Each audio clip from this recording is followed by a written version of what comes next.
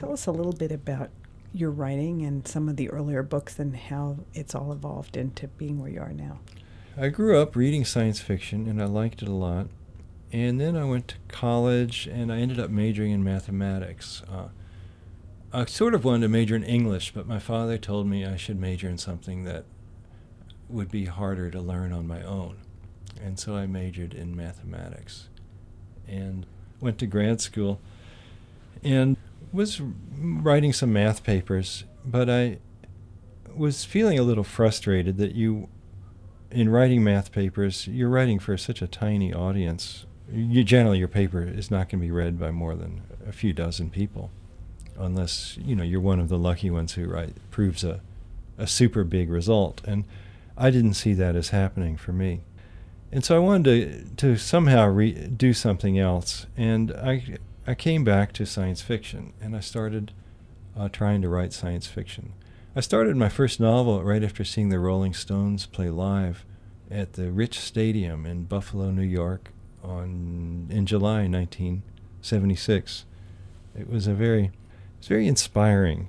I mean, now Mick and Keith and Charlie have been going around for an awfully long time, but back then seeing them, it was like seeing Green Day would have been, maybe 5 or 10 years ago. It was just really uplifting to see these people on stage that you respected and looked up to, and to see them live. And that somehow got my juices flowing, and I wrote this novel called Spacetime Donuts. And that is one of my books that's sort of hard to find. That's been out of print for a long time. Then I wrote another novel called White Light, and that is in print. There's this thing I do in science fiction, I call it transrealism, where I like to take my real life or things that I've really thought about or things that I've actually seen, and then transmute them in some way and warp them and turn them into science fiction. And to me, that's a way of getting a sort of richer kind of science fiction. It's not just, like people wearing bad pajamas with grease in their hair, calling each other captain. It's a little funkier if you have actual real type people doing stuff. And so White Light is about a mathematician who can't get a job, and he travels out to infinity.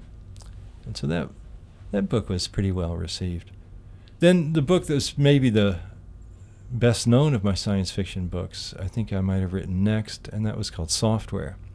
And that came out in 1982. And that's sometimes thought of as the first cyberpunk book. William Gibson's Neuromancer came out, I think, the next year. And Software, it's about this old man. He's designed these really smart robots. They live on the moon. And then to do him a favor, they come down to Earth and cut his head open and eat his brain. And why not? Why not? No, the reason they're doing that, it's because then they're going to be what we would call uploading now. They're going to get all the software out of his brain. And when I wrote that book, software, it wasn't even a word that people used hardly. It was like a word I'd read in Scientific American. And I had never actually touched a computer at that point. But the book had hit a nerve, and people are still reading it. It's been published in a lot of languages. I wrote some sequels to it. I wrote Wetware, Freeware, and Realware. And some of them, like Freeware is a good one. That's set in Santa Cruz. I always like writing about the Silicon Valley. A couple of my recent novels, like The Hacker and the Ants, was set in Silicon Valley. There's one section I wanted to read to you, Anne, that is in The Hacker and the Ants, because it involves KFJC. Should I just go ahead and read that? Please. Okay. So this is Chapter 5 of The Hacker and the Ants, which is still in print. I put out a new edition a couple of years ago. It's called version 2.0 of The Hacker and the Ants.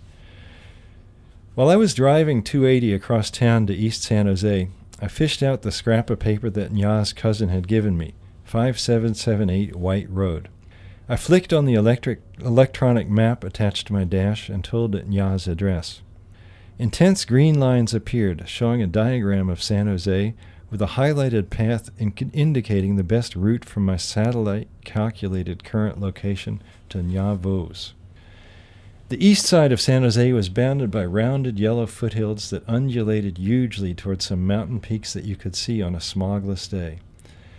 The hills weren't very good for hiking because they were bone dry with tough, sharp grass that stabbed your ankles, but they were nice to look at from the freeway. As I drew close to Nyaz, the map rescaled itself, always maintaining a magnification that just held the bright wriggle of the remaining route. Right before crucial turns, the map would speak to me in a quiet woman's voice, my wife Carol's voice, actually. Last year I'd fed the device a phonetic map of Carol's voice. I thought that was funny, since Carol was terrible at reading maps. Carol had thought it was stupid of me, not to mention being an invasion of her privacy. Whatever. The phonetic map was a good hack, and whether Carol liked it or not, I could still hear the sound of her voice, which was something I missed almost as much as the smell of her body. 2 blocks from the Vos house, the map showed me something I didn't want to see, a detailed stippled picture of an ant. A cunning dusting of dither pixels added informative shadings to the image. The scapes of this ant's antennae were tilted toward me, and her mandibles were wide open. Her body rocked back and forth in the sawing motions of stridulation.